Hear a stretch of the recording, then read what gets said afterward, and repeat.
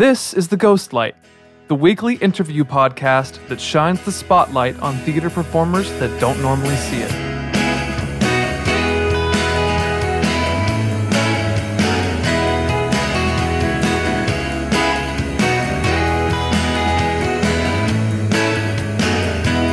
I saw you on the floor in a blue light too good to ignore. This was all while I was trying to find the words for goodbye. Hello everyone, I'm your host, Matt Morris. First and foremost, thank you for even listening to this podcast. There are so many options nowadays, and it means a lot to me that you'd even take the time to tune in to mine. If this is your first time listening, I am dedicating this podcast to theater professionals that don't get interviewed as often as Broadway stars. I've had a decent mix of professions so far, but I definitely like to see more. If you know someone with a unique perspective on the theater, send them my way at TGLPod on Twitter and Facebook or theghostlightpod@gmail.com. I would especially love to have some designers. If you know a scenic designer, a costume designer, lighting, anything, ask them to get in touch with me. In line with that, if you like what you hear, go ahead and leave a rating and review on the podcasting service you use. Visibility and word of mouth are going to help me get theater professionals of all types on here. On today's episode, Kevin Froleiks and Patrick J. Reilly join me. They recently wrote their very own musical, Great Frontier, a poorly researched musical about Lewis and Clark. In addition to that, they also funded a $3,000 Kickstarter campaign and had the opportunity to perform it here at New York Theater Festival. The show was so successful that they were asked to do an additional night at the festival. Kevin and Patrick clearly have a passion for the art, and it was very cool to speak with people driven enough to complete a musical. One last note, there is some light language in this episode.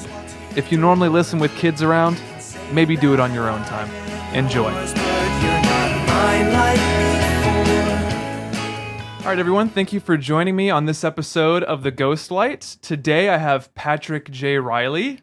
Hey. And I believe it's Kevin Froleiks. It is, yes. I pronounced that correctly. You did, yes. Okay, Hello. good. I know your website says that people don't often pronounce it correctly. You've done your research. Yes, I have. I try to do Oh. some research, so hopefully everything I say is correct, but if it's not, feel free to let me know. Sure. So I'm excited to have you guys on today because you wrote a musical, and I think that's very interesting. It's called Great Frontier, a poorly researched musical about Lewis and Clark. Yes, it is. Great. That is what it is. Awesome. Before we get into that, I would like to learn more about you guys as individuals and how you got involved in the theater. So, however you want to do this, just kind of tell me, how you guys got involved in theater, what that path looked like for you, and then we'll get into some questions. Sure. You can go because you have the more traditional. Yeah, I have the more. You're traditional- more of the theater nerd than I was growing up. Yeah. I always wanted to do. I wanted to be a comedian really bad, and I wanted to stand up. And I remember when I was in the 5th grade, I auditioned for the talent show doing stand up. That I was basically just doing George Carlin and Dane Cook, a mix of those two, like a healthy mix, which is is good, As and opposed then to an unhealthy mix. well, the Dane Cook there, you got to cut the fat at some point. But I was doing it, and the drama teacher, he came out to me afterwards, and he was just kind of like, "Hey, why don't you just do the school show?" And I just never thought of it, And then we did Once Upon a Mattress, and I was Prince Dauntless. And then after that, I just started asking my mom to take me to Broadway shows, and my mother loves musicals. I grew up listening to a lot of like Oscar Hammerstein soundtracks and like The Wiz and stuff like that. And my mother just started taking me to shows on the weekends, like constantly. Like we would just do like standing room only, and we would do like rush tickets for stuff. And we saw like everything. Like every other week for almost like 2 years, we saw like 10 to 15 shows. Wow. Like just because it's like instead of going to the movies, we would just go see a show for $20, So I saw a bunch of great shows, and I just started really loving theater and getting into theater. And then I went to middle school. In middle school, I was just doing a bunch of theater, and I got into like drama and reading plays. And then in high school, I auditioned for a theater school, and I went to a theater school.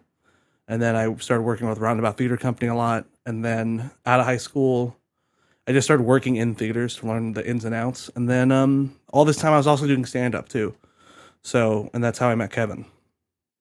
And then And then it was Yeah, today. and then today happened. Sorry, Yeah. you were really setting it up for me to pick up the torch, and I Yeah. just sort of Yeah. let it linger. So I was not nearly as much of a theater nerd as Patrick was growing up. I really loved music as a kid. So like when I remember being like in third grade, and a friend of mine got to skip the fourth grade and go into fifth grade, and we were all very jealous because that meant he got to join band Yeah. a year before everybody else, and so he got to play the trombone. I was like, that's the coolest guy I've ever met. Didn't know that trombones aren't cool. Yeah. And so I really wanted to play the clarinet because my dad and my grandfather played clarinet, and they were just like, it's great, it's a lot of fun. And so I played it. I played it for 11 years, fifth grade through college. I like taught myself any other instrument that I could. My parents were eventually they like got me private lessons when I was like I was preparing for like auditions for like Allstate and things like that. But otherwise it was just kind of like I would get the instrument from the school, take it home, and just like learn it. So I like taught myself guitar, I taught myself banjo, I taught myself flute, saxophone. And then it was sophomore year of high school that I lost a bet and had a speaking part in Man of La Mancha. There were no guys in our theater department, and my friend Will was a very, very big, very active in theater. Even like since middle school, he was doing plays and everything. And they needed guys to be in Man of La Mancha, and I reluctantly agreed to do it, and I sang at the audition. It did not go well, so I got a speaking part. Yeah. And I had 7 lines. I was the Duke in Man of La Mancha, which nobody knows who that is, but it's Dr. Carrasco's counterpart in the prison scenes of it. So if I had the talent at the time to be able to sing and act and do everything, I would have these prison parts, and then I would also be the villain of the whole show as Dr. Carrasco, but I wasn't good enough to do that. So my friend's brother got to be that. I did not, I enjoyed it. I liked the challenge of it, but I did not get a theater bug or anything like that, like some people talk about. So I pulled back and exclusively did like the pit orchestra and everything, because that was what I really liked doing, and that's what all my friends were doing. They were all in the pit. So which was great, because then they would be like, you have to play clarinet for this, but then you also have to play alto saxophone and bass clarinet, which I didn't know how to play, so I would just get to take them home and learn new instruments, which was a lot of fun. And I did that for the rest of high school. I played in the pit for Anything Goes, and what was the other one? Annie, Get Your Gun. Quite a resume. Quite a resume, yeah.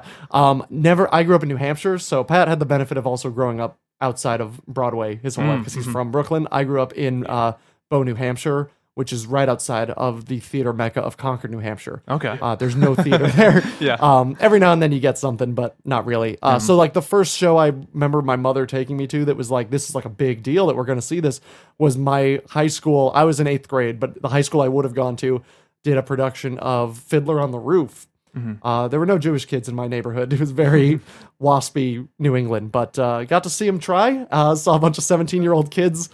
I still remember the guy who did Tevye. Real good job. Real solid job. It's a hard role too. So. Yeah. So I kind of in high school listened to a lot of those like classic, like, you know, the Rodgers and Hammersteins, the Annie Get Your Guns, and you know, Anything Goes, and all those sort of like classic era. And I remember I still really don't like them. I have like a nostalgia because I like grew up with them in a way, but like I never. It's kind of like the required reading of theater. So the shows that I like found randomly later were the ones I was like, oh, I really love this type of thing. The first show I remember seeing was my friend was the lead in Bat Boy in college, and I just went to support him, and I was like, this is the most. I didn't know you could make musicals that are this ridiculous and out there, because I also was like obsessed with comedy and like loved Mel Brooks and you know, loved sketch comedy and would watch SNL and Monty Python and things like that. So I see something like Bat Boy, and I'm just like, this is ridiculous. This is way more in line with like what I think is funny. And I also used to hate watching like an old joke from the 1920s and like a Cole Porter musical get a big laugh, and I'm like, that's not that funny. Depends on who you are, I guess. Yeah. So in college, I got into I had a sketch comedy group that I helped start, and that was what kind of got me into like acting, was just because like I would write sketches, and I would write parts for myself that I thought I could do well, and then I would write for other people too, but mostly I would give myself an excuse to be the one getting laughs and really like that. And then when college ended, I didn't have a sketch group anymore, and I started doing stand-up in New Hampshire, which there wasn't much. So after a year there, I've just decided to move to New York, and I've been here for about 5 years, and that was how I met Patrick. And Patrick will make you excited about theater. We actually did a show together a couple Halloweens ago where we did a improvised karaoke version of Little Shop and Rocky Horror, where we just improvised all the lines of the play, and then we would play the karaoke versions and do that, because karaoke and improv are legal, so you don't need to get licensing. Yeah, exactly. Sure. And we did that, and we just had so much fun preparing for it that when it was over, it was like, I kind of wish we kept being able to do this. And then just as a joke, I was like, what if we wrote a musical? And then we started writing Great Frontier together. We got about halfway through the script, and he was like, do you know how to write music? And I was like, I actually do, because I took music theory classes for all of that time. So that was how I knew how to do it. I never took on anything like this before, but I've always been much more drawn to the music side of it. So it was just like every day was just kind of spent writing this music and and things like that. So that was how I kind of like backed into it, and like 3-point backed into it, and until I ended up with a musical off Broadway. Yeah. So you kind of touched on it, but you guys met and then you did that show together.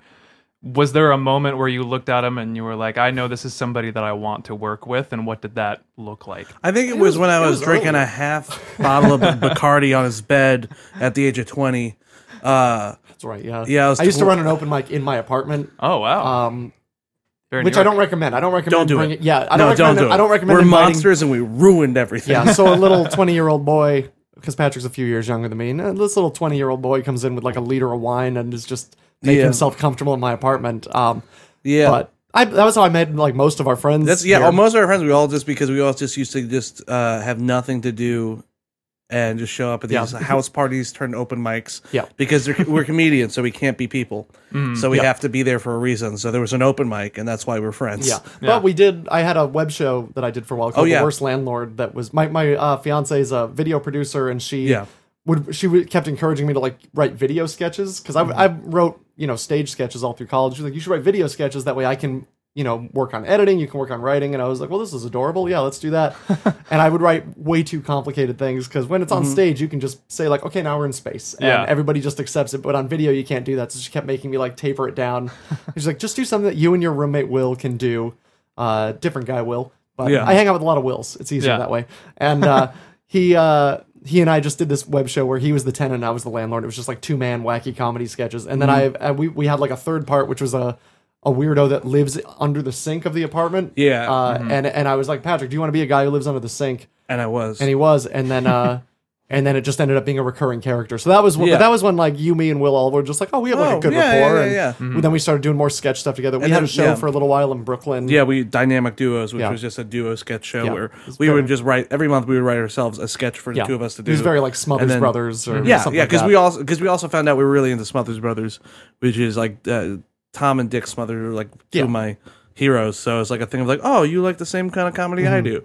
And then we would just start writing together in that sense. And then it's also just because when I would just produce a lot of shows in the city, and they would never last too long, because I was good at starting shows. Isn't everyone? I was really good at starting shows, and then after a while the bar owner and everyone would be like, hey, why is this not making $1 billion? I'm like, because it's a comedy show in a bar. And they're like, yeah, but I thought this would like save all of drinking. And I'm like, in New York, not to mention where there's comedy everywhere. Everywhere. Right. And they were just in New York, if a bar is like, maybe comedy will save us, that bar's done. Exactly. There's a Black Crow. So many bars have like closed after about 8 or 7 months of me doing the show there. But now I have 3 shows I've been doing consistently for like the last couple of years that are popular and fine. But back before this, it would just be like I would run a bar show, and then it would be like, oh man, who am I going to book? I should book people with names, but I'll just book my friends. And then so it was a lot of that. Especially I used to do a show, The Creek in the Cave, that Kevin was on all the time, just because it was like, I forgot to book people this month. Kevin, come do a set, and then it would be stuff like that. So and we would just do comedy around each other a lot, and we would, end up writing sketches together, and then he did the web show, and then after the web show ended, we would kind of be like, oh, but we should do more, and then he would write a sketch, and Lisa would film it, and I would do a part in it, and then it just got to this point where we would, then we joined this sketch group called Clip Show, which we're both a part of. We're going to be in the next one on the, I think it's the 12th of August. It's whatever next Saturday is. Next Saturday is. We're now in Clip Show, and we write sketches for. Well, Kevin writes sketches for it. I act in them, and he acts in them. And it's just what we do. Yeah, it's just become like second nature, I guess, of just being in shows and stuff. We really just learned how to finish each other's Meals. Yeah, exactly. Yeah. And- I'm sorry, I was spaced Close, out. What yeah. happened? Well, you did that to him earlier. So Yeah. So you guys are both comedians, obviously. What do you kind of draw on from that to write a show? Like, what skills do you use, or inspiration do you draw from? Yeah, well, Mel Brooks was the biggest one. Mel yeah. Brooks was definitely the biggest one. For me, it was I tried real hard to get Kevin into song time, but it wasn't happening. I love Anyone Can Whistle. I think Anyone Can Whistle is one of the funniest musical shows. Just the music and the lyrics to Anyone Can Whistle is so funny. And I keep trying to get people into it. No one cares. No one cares because the only cast recording is from like 1966. And people are like, no one cares about this thing. And I'm like, but everyone says Don't is just a perfect song. And they're like, no one cares. So it's stuff like that where I'm just like, God, there's so many wonderful, witty, like composers and playwrights and musicians who do write musicals, and I really wanted to do like a show-stopping kind of like over the top kind of like a 110 of the Shade kind of number. You know 110 of the Shade? Yeah.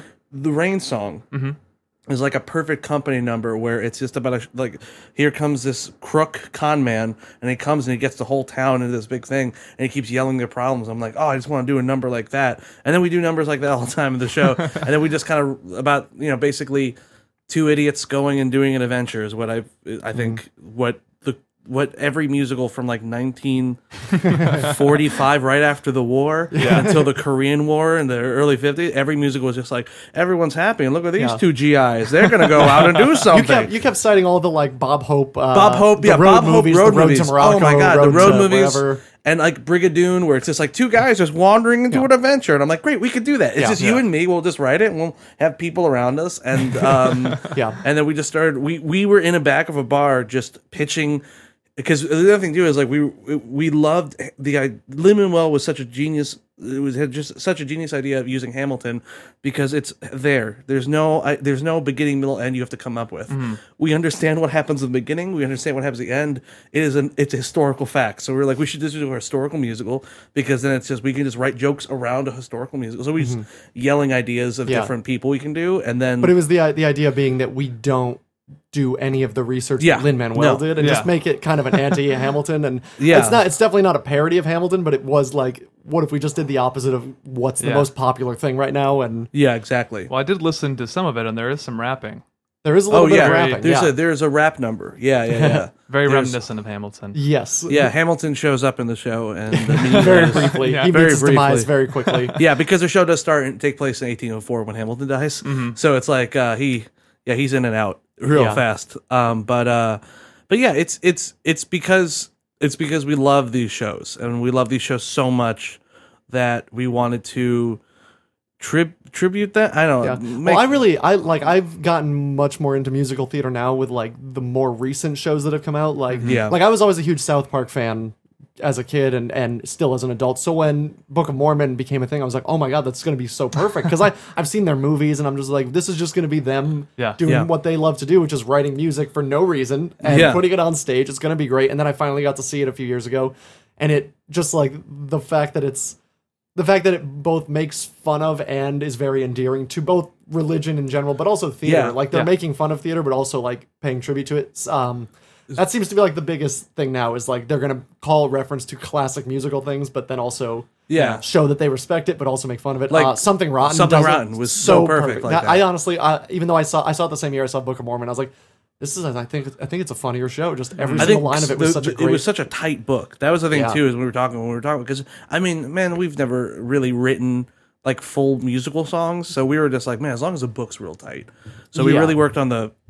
And as comedians, we know how to write a joke. So it was like, well, if the jokes are there, it'll make up for the fact that we don't really know what we're doing. And we kind of leaned on that. And and it was all we had to really focus on was like, as long as we get laughs, we'll be okay. Yeah, it kind of feeds you. Yeah, that's like what the first couple drafts were just, a lot of the notes were just like, but there's no real conflict or anything. They just kind of like are happy and joking. And that like this is like what the version that we're doing now is like the 20th or 25th draft of this. It's been a couple years of serious rewriting. Yeah. And now I and people agree honestly with me too, is like there's really a reason why there's like an emotional crutch in the show where it's like, the laughing really stops and people like always do the moment. There's stakes. There's stakes, which is very important. In yeah. Plot and conflict.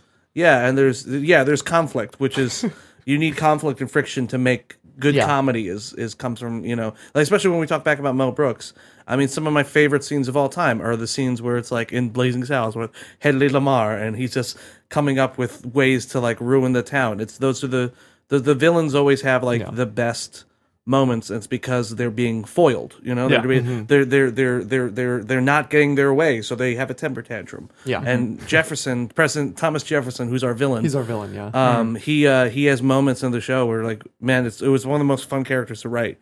Just because we got to make him almost cartoon, like the Monarch from Venture Brothers, where he's just like twirling his mustache and I'll get you, which is not what Thomas Jefferson was. And my father, who's a history teacher, loves to tell me, he's like, he wasn't the best guy, but he's not a monster. I'm like, well, too bad. He is in our show. He is in our show. So we're almost there. So I'm going to push us over. So is this, what is the plot of this show? Is it the entire life of Lewis and Clark, or is it a moment, or what does this look like? No, it's just the expedition. It's just the expedition. Yeah. We did think about having like 20 years earlier, just like at the lockers, and just like, hey, what's up? I'm Meriwether Lewis. I don't even think we even wrote it. I think it was just like a talking about like. You said it, and I said no. Yeah, I was just kind of like, what if we? I had this idea because I really, maybe it's because I put my foot in my mouth where I said like, I said, who does it really well? Shrek the Musical opens up with like a flashback to when Shrek's a kid, and then he grows up, and I'm like, that's a good idea. And I think it's because I said Shrek the Musical. He was like, no one cares about this. Well, terrible you said 21 Jump Street the movie. I did. Oh yeah, and that was when I was like, I'm listening because it's surprisingly funny. Yeah, and we just have like a flashback that introduces Lewis and Clark like meeting for the first time, and then we realize that like we don't need that. Yeah, nobody cares. No one cares. So ours we just sort of followed, and a big reason why I suggested we do Lewis and Clark is everybody knows the story. So if we get it wrong, people will get that it's wrong because they've known this story since they were 8 years old. Yeah, and we already have our beginning, middle, and end, where we have the beginning where they're commissioned to go on the journey. There's the middle, which is the actual journey, and then the end is obviously the Pacific Ocean. What did you do over there? How did you break this? I broke the thing. We're having pop filter. Jesus! Normally I wouldn't call it out, but it's cartoonish at this point. Because it's you. Because it's me. Yeah, of course I did this. You're living cartoons sometimes. Yeah. So if you notice any changes in quality, don't worry about it. Don't worry. It's just okay, we're good. Are we good? If I hold it with my chin, it's okay. Yeah. So back to the musical. So the basic plot is Lewis and Clark are garbage men, janitors that work outside of the White House picking up trash. They're basically two townies who never did anything with their life. Yeah, they're janitors. And they're just, in their 20s kind of just picking up trash outside the White House and just hanging out and doing nothing other than just hanging out with each other. Yep. And President Jefferson is very frustrated because the country keeps expanding, and it makes his job harder every time they add a new state to the Union. So the whole opening is just him finding out that he has all these extra Western states now. He has to do work. That he has to do work, and he's just like, we're not going to let anybody know. He throws the flyers out that Napoleon sends, Napoleon sends him like explorers needed flyers, and he throws them out. And Lewis and Clark are garbage men, so they find it, and then they go inside like, we want to be explorers, and he's like, no. But then he realizes that if they die trying to explore, it'll scare people away from exploring. Yeah, and it'll validating keep his job his easy. point of so that's no his whole explore, dumb evil plan is I'll let them go and I'll let them die, and then my job will stay easy. And that's the crux. That's the inciting incident. Yep. Yeah. And then Lewis and Clark go out, and they end up meeting Sacagawea. And her father, Chief Running Joke. Yep.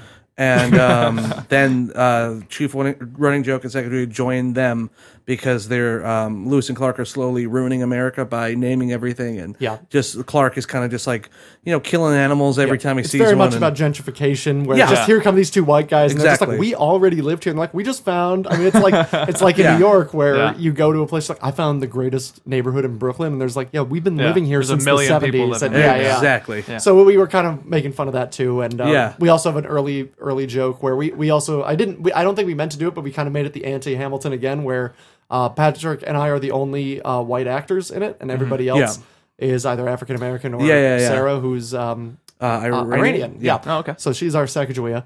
And there's a joke in the first song is called the Something Somethings, and it's about how It's mostly about how we don't know what we're doing. It's essentially it's the American history up to this point in the perspective of Native Americans. Yeah, which is not very favorable. Nice. Yeah, and it's just like of course. the white guys came and they gave us smallpox, and then the white guys came and they pushed us out west, and now it's the 1800s, and this is what we're dealing with. And she's like, but this isn't going to be a story about white guilt or white privilege, because this is a story about America. So the white people are the heroes, and that always gets a big laugh. And then we're the only two white people, and everybody else is not.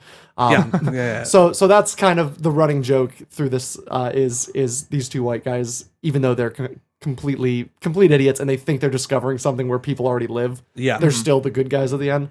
That's... And then eventually, really it's about Lewis and Clark as friends. And in the beginning, they're two townies. They haven't really had to challenge themselves too much.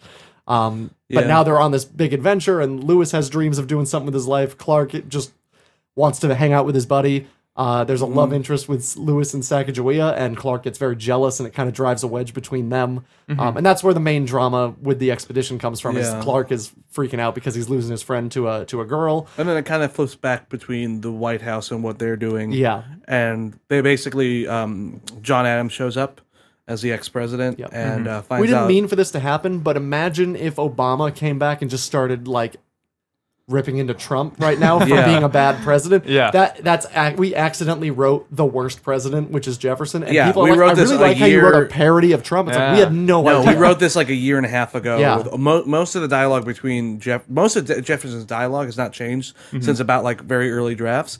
And that was a year and a half ago. And this is before Trump was even on the scene as a front runner. So it wasn't like we were looking at Trump going oh, we're going to make fun of this fuck. Because, man, we're not that smart. No. It's 100% just you guys are clairvoyants. We basically wrote, we loved Obama, and we do love Obama. So we're like, what's the opposite of that? Yeah. And then I did write a lot of it, honestly, based on what people say about Obama and just or presidents in general, but he's lazy and blah, blah, blah. He doesn't do anything. I realized anything. I did write a lot based on what Trump was saying 2014 when he did when he was an early one, and now it just happens that we look like geniuses. Yeah, there's a joke that we wrote that we thought was funny, because we have a joke early on about the use of technology, and then there's a callback a scene later where he's like, I have tape recorders hidden around the White House. Yeah. And then I heard about Nixon. It was a Nixon joke. It was a Nixon joke, yeah. And now Trump is talking about tape recording James Comey and all these things. It's I can't believe this. History repeats itself. Exactly. It's like Stranger Than Fiction, where I'm just writing Will Ferrell into existence. And well, that would be a great script. It would be a great script, and it was.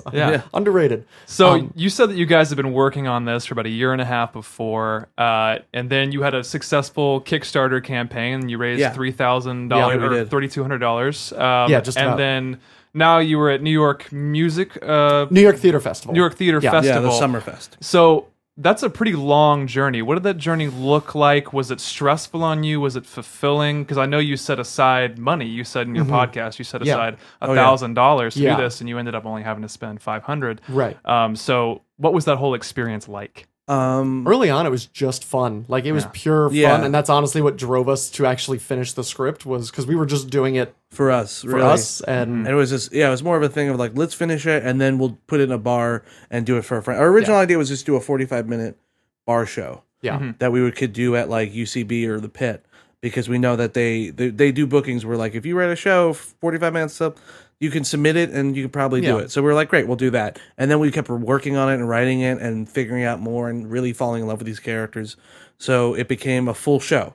Yeah. And then once it became a full show, we're all right, well, we'll do a few drafts. And we did a few readings in his apartment with our friends. And then we booked at the Creek in the Cave. We booked a full, a night to do a live reading. So we did a live stage reading with the music and the cast. And that went really well, where people were really oh my God, this is good. And it wasn't just something on our couch where our friends would be hey, this is fun. People were showing up, and we had a packed house that night. And the Creek seats about 45, and we had 70 people crammed in there, which is illegal. We were informed afterwards. We were informed afterwards. We didn't know that. I was I bet we could fit 100 people in there. And so we put free tickets on Eventbrite, and then people kept showing up, and our tech director, Mary, was just how many tickets did you sell? And I was 75, and she's oh, I was how many does it seat? She's 40, 45, maybe. Yeah. And we just had them all crammed in the back. And and it became a real thing for a lot of people. And not just us. For a lot of people were oh, this is a thing you guys have been really working on. But we just did it. I mean, everyone was on book. Pat's gotten me into seeing a lot of the shows at at the New York City Center whenever they do like. Oh yeah, City Center. Yeah, I'm and so in love with. We City saw Center. God Bless You, Mr. Rosewater, the Menken Ashman, their first partnership actually, and we saw it, and I was like, oh, they basically put this together in like 2 weeks for this event. It's a lot of like famous actors that have other work that they're doing, but they're on book, and they have all the Kilgore Trout novels from the book like just out as scripts so that they can consult them. So I was like, well, we should do that because I really want to do this musical this year, just as a personal goal. So what if we just like have a month of rehearsals and It was essentially 1 year after we started working on it, and just a general sense of coming up with ideas. It was almost a year to the day. Maybe it was less than a year. It was actually a few weeks less. It was Halloween. It was Halloween. It was a year from when we did that karaoke improv little shop show. So it was like almost a year to the day of like when we first came up with the idea and started working on it. We did a show, and we had everyone on book, and I printed special books that looked like maps, so everyone looked like they were just holding a map of America. We made fake playbills on Microsoft Word or whatever. Exactly, and passed them out, and but honestly, like that whole first phase, the writing was just like, we're having fun with this, and like I really loved that I was actually getting to like write music because I was like, hey, look who actually remembered all this music theory stuff, and I learned a lot just because if I got stuck on something. Which that was the most frustrating part. It's like, I know what this is supposed to sound like. I can hear it in my head. I don't know what it looks like on paper. And then I would have to think like what song has that in it and just look up the sheet music for that just to see what it looks like and be like, oh, okay, that's how you do it. Because I don't play piano. It's all piano music. Yeah. I know how pianos sound. I know that it's made so that your hand can play an octave and that's about it. The basic knowledge of a piano. I used to, in college, I used to arrange music for me and my friends to play. Like I played saxophone. A lot of my friends played wind instruments. So I would just write I would write like I would arrange like Rush songs to be played up by wind instruments. I would arrange like the Copeland Hoedown. I wrote it for 2 saxophones, and me and my friend Tom played it just for the heck of it. I wrote a bunch of Russian folk songs so that I would get out of taking the Russian final because I needed extra credit to be not eligible for it. So I like knew how to arrange stuff by listening to it, figuring it out from that, and then with writing the songs, I would try to do the same thing with like hear it in my head and put it down. So that was like I learned a lot from that, which was like frustrating but also really rewarding. And then it was really once we started adding the other people that when it got stressful was managing schedules. Oh yeah, that's a nightmare. It's an 8-person cast, which isn't that big, but it's also not that small. I've heard a lot of people that are like writing plays at our level. We've met a lot of great people through the theater festival, and they're just like, oh yeah, like 5 people is like enough to try to work with. And I'm just like, oh well, we have 8, and they're like, yeah, we did that, and then we had to write it down to like 4 or 5 because it was so much of a nightmare. But even then, because it was like a month commitment to get lines down, and everyone was on book, it was really just like it was just fun. And also once we had like we got lucky and found a really really competent piano player who loves the show. Loves working with us. Yeah, she's found fantastic. her on Craigslist. Yep, nice. We really lucked out. She just happens to live right by you, so that's good. Yeah, that too. So then we do the show, and we took a couple months off, and then rewrote it based on what did not work and what did work. Not even a couple months. We probably took like a few weeks off, and then back like in December we just rewrote it and rewrote it. We cut a song. We added 3 new songs. Yeah. We reworked some scenes, cut lines, rewrote lines, and then we started submitting it to festivals. Yeah, like January. January 1st. I was like, all right, I want to start sending this places, so let's get the New Year's resolution out of the way. We started sending it, and then it was just kind of waiting. Yeah. Some theater festivals would write back and say like, no, right away, and that's fine. Hey, at least they wrote back. Yeah. Some of them, we sent them in January. There's still some that like in February we're like, hey, we read the first 10 pages. We really like it. Can you send us the first one? And I sent it. I was like, great. And they're like, cool. We'll let you know within the next year if we want it because we read everything. And I'm like, all right, great. The New York Theater Festival. So the New York Theater Festival, they have a summer fest and a winter fest. And the winter fest was just wrapping up. And it's like an all year commitment that these people run at the Hudson Guild. And so he was just like, yeah, you can do the summer fest. You'll hear your dates in July. And I was like, oh, okay. So then we immediately started calling everybody from the original cast and the people that could do it. We brought them back, and the people that couldn't do it, we had to find new people. So again, thank God for Craigslist. We got really lucky. We got a really good cast that really jives together. So, but this was like just up front. It's going to be a 3-month commitment because we have to be off book. We have to. This has to be real. People are paying to see this now, so it has to be real. We're going to have a director come in. We're going to have a tech person that like actually is involved with the show. So. The last 3 months of rehearsing was where it started out fun, and then it's like we're getting closer and closer, and that's when the stress really dials up because Yeah. You know, I get really stressed out whenever people are like paying to see something. Like it's just like if I don't want people to feel like responsible. They wasted their money on me, because that would bother me. It's that's worse than if you go and see a bad movie where you're like, I can't believe I spent $10 on that, or $16 if you're in New York, because they can physically see you. Yeah, and I have to go outside and see exactly. them. Squirm, you know. Yeah. But and then we just did them. We just did them last week. Did 3, and they went so well. We got a 4th date. Congratulations. Yeah. Thank you. So Monday now. We're Monday the 7th. Yeah. Which was a big surprise, and I guess all of us were kind of like, well, Sunday we'll be done with this. We can have our lives back. And then like, we love the show. Come do it again. Right before Friday, he like pulled us aside and goes, let me talk to you two for a second. And he goes, hey, so you guys sold out tonight. Do you want to do another show? And we were like, yeah, no, definitely. We definitely want to do another show. He's like, well, hold on, go ask your cast. And we're like, we'll do it without him. Let's just let's do this forever. You know? All 8 parts to see. Yeah. Great. So you, like I said, you funded a Kickstarter campaign, and it wasn't chump change. You got $3,200. Yeah, something like that. So what does that look like? How did you guys raise that much capital? Because I'm sure there are people listening who want to do something similar and need money. So what was your tactic? Well, the first thing we did was like try to estimate what our budget would actually be. When I said like, I set aside $1,000 for the show, my naive brain a year ago when we started this was like, I'll set aside $1,000. We can do a show for $1,000. Yeah. Rehearsal spaces alone are like $50 to $60 a pop, and it was like about all close to $2,000 just in rehearsal spaces, plus paying musicians and renting the theater itself.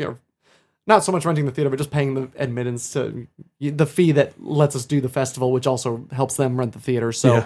The budget was around $3,000 that we were going to need, so I still kept that money set aside. I was like, in case we need it, I have it set aside and I don't have to worry about it. But we kind of listed everything we knew we would need. We had a lot of props from the last time, but there were a lot of things that we wanted to kind of upgrade the props so it would look better for this. Once you get the budget down, though, it really gets down to with promotion, especially if you're doing a play.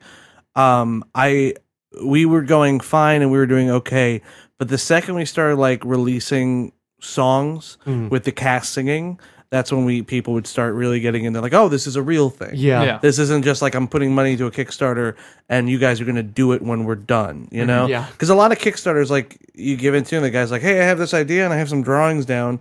Let me make this thing for $50,000. And you give it to him and then it'll never be done. Right. Like a lot of technology stuff happens too. Like one time, it's like an app and it's like, I have an idea for an app. Yeah, I have an idea for an app, or I got a cool watch idea and it doesn't work. And then it just, or by the time he disappears. raises the money, someone at an actual Silicon Valley company is like, that's a great idea. Yeah. It just makes it in an afternoon. Yeah. So I would say, like, especially with plays or really anything, especially if you're going to kickstart a musical, because I do see a few Kickstarters go out there. Release your songs. Have something out there for Have people someone to out there see. And we released 4 of our songs with the cast, a video of them singing. Again, it helps to have your fiance be a video production person. Yeah, if you have a friend who can help you make a good Kickstarter video. Just use a camera. Yeah, find a camera, just record Edit something real quick that just lets people know what this is and like that you're serious about and it. Where your money's going. Like if you're gonna give money to something, you want to know what it's going to. Like I before we did our Kickstarter, I kickstarted the musical, because I was just like, let me see what they're doing, because I'll get the updates, and they would send an update once or twice a week.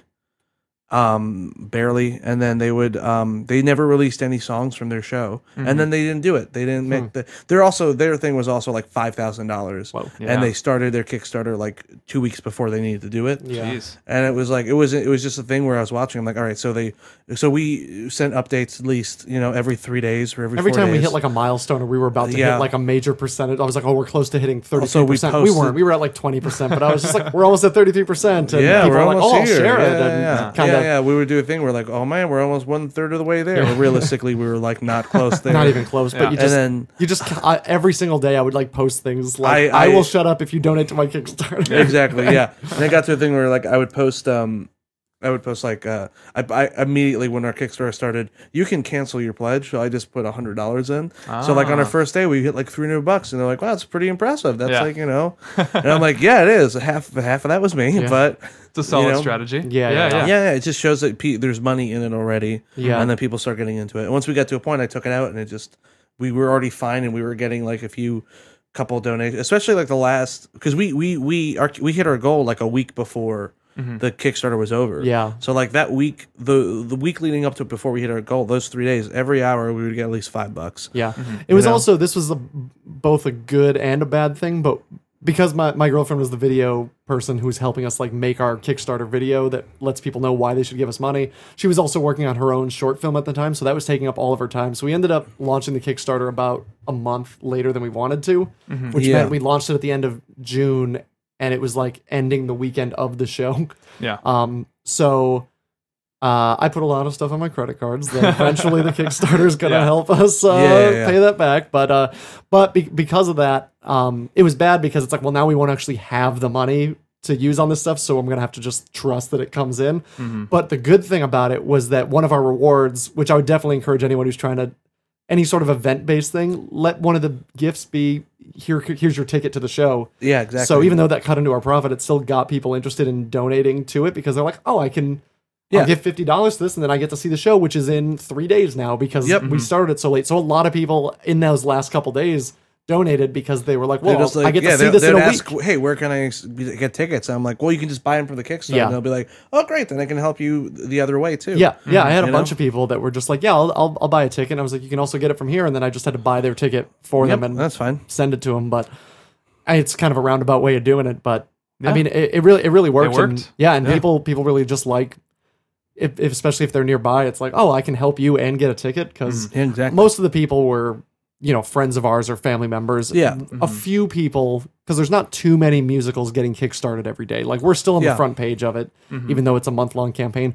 Pat and I are both very into board games. Yep. There's a million board games coming out every day on Kickstarter. Yeah. So you launch something and it'll get buried a day later. But this, like, we were on the front page the whole time, so people would randomly find it. And the title of our show is already funny. Like, people see it and they're just like a poorly researched music about Lewis and Clark. They'll at least click on it because it sounds ridiculous. And then, they see a couple solid videos of the songs from the show and they're like, oh, this seems worth it. So I can't see it, but here's $10, whatever. And a lot of people go on Kickstarter to find stuff because they're into that thing. So it's a good chance if you just have enough on there that would make someone who wants to be interested in it actually be interested in it. That's like the best thing you can do. So we just try to put as much out there for free about what our show is. Exactly. And especially for friends of ours who don't believe that it was real. And a lot of people came to our shows and they were just like, oh, I thought this was like a joke that you were doing. Yeah. And did you improvise that? Or joke. Very elaborate, a very elaborate 2-year Andy Kaufman level joke. Yeah.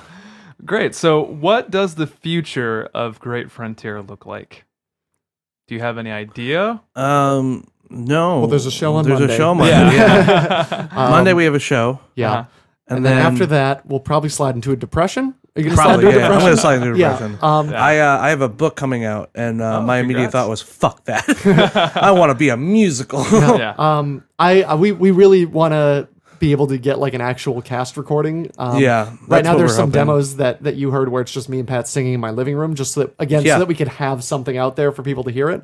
But I mean, the vocalist we have actually singing those parts, especially the Sacagawea song, her voice is just so amazing. It's like, well, we should, and they're in both of the videos that we have, the Something's in Story of Me, but we really want to do like an original cast recording that we can put out there. Like a premiere cast, whatever it is. Because we love just finding random musicals that's one of my iTunes hobbies is just going on iTunes and finding random musicals that someone put. I mean, like I found some of my favorite musicals.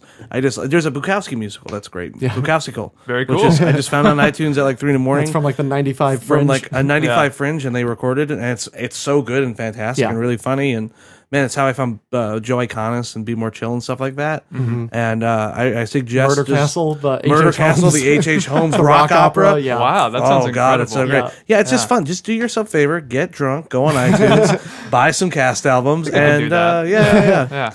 I guarantee you 1 out of 3 is going to be fantastic. And that's my dream is for some drunk fat guy in the middle of nowhere 10 years from now. 10 years from now, just going like, Great Frontier.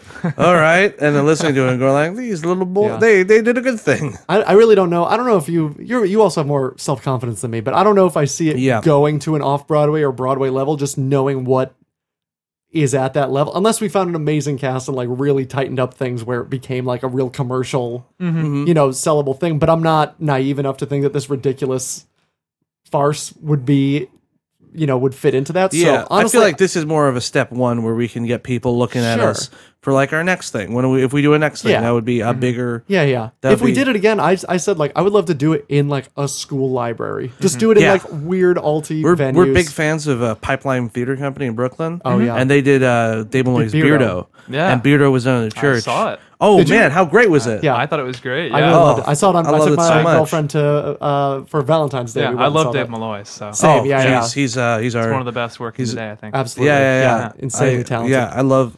But we love that they just used a church and they made it very, they brought you into it. And like our dream is to do it in the school because that's where one of my original ideas was to do like a Man of La Mancha thing where like the show would be capped off with Lewis and writing a Clark. paper. Lewis and Clark are two kids who just didn't write a paper. Yeah. And And this is them trying to. and fake this their way is them through it. trying to fake their way through the paper, and the Yeah. whole show would take place in a classroom, and you would be part of like their paper, and the teacher would be Jefferson, and the principal would be Adams, and Sacagawea would just be the smart girl, and all the Yeah. other characters would like intertwine with each other, and it's just a silly thing that I thought we ended up not going with it just because it works.